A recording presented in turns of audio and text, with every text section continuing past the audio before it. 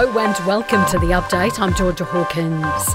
Voice campaigners are shattered this morning after Australia's overwhelming no vote in the referendum. Not one of the states secured the majority yes vote needed to enshrine the body into the Constitution. The result was decided less than 90 minutes after counting began.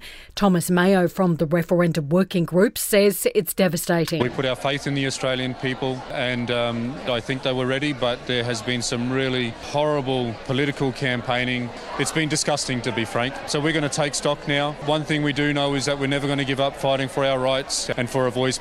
Opponents, meantime, say it's not the end of the story. Opposition leader Peter Dutton says we need to work on real solutions, not symbolism. To Indigenous Australians contending with difficulty and disadvantage, I will do my utmost to implement the practical solutions required to improve outcomes and close the gap.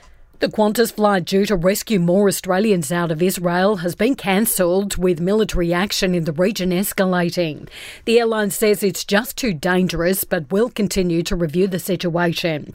And while Israel is planning further attacks, aid agencies are trying to help more than 500,000 people in North Gaza. But we are not in a situation to be able to assist them because of the lack of food and medicine and hygiene kits and even clean drinking water. Also making news, New Zealand will have a new Prime Minister after a humiliating loss by Labor to the Nationals.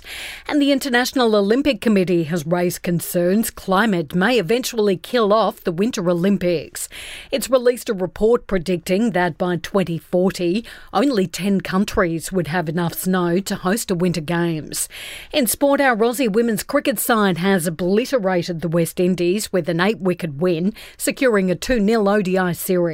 In the Pacific Rugby League Championships, Australia scored a 38-12 win over Samoa, while in the women's tournament, the Jillaroos also winners 16-10 over New Zealand.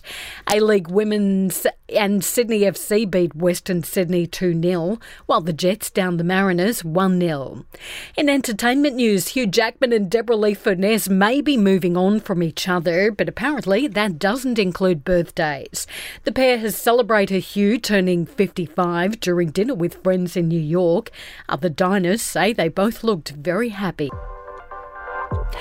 And that's the latest from the Nova Podcast News team, but we'll see you tomorrow morning for another episode of The Update.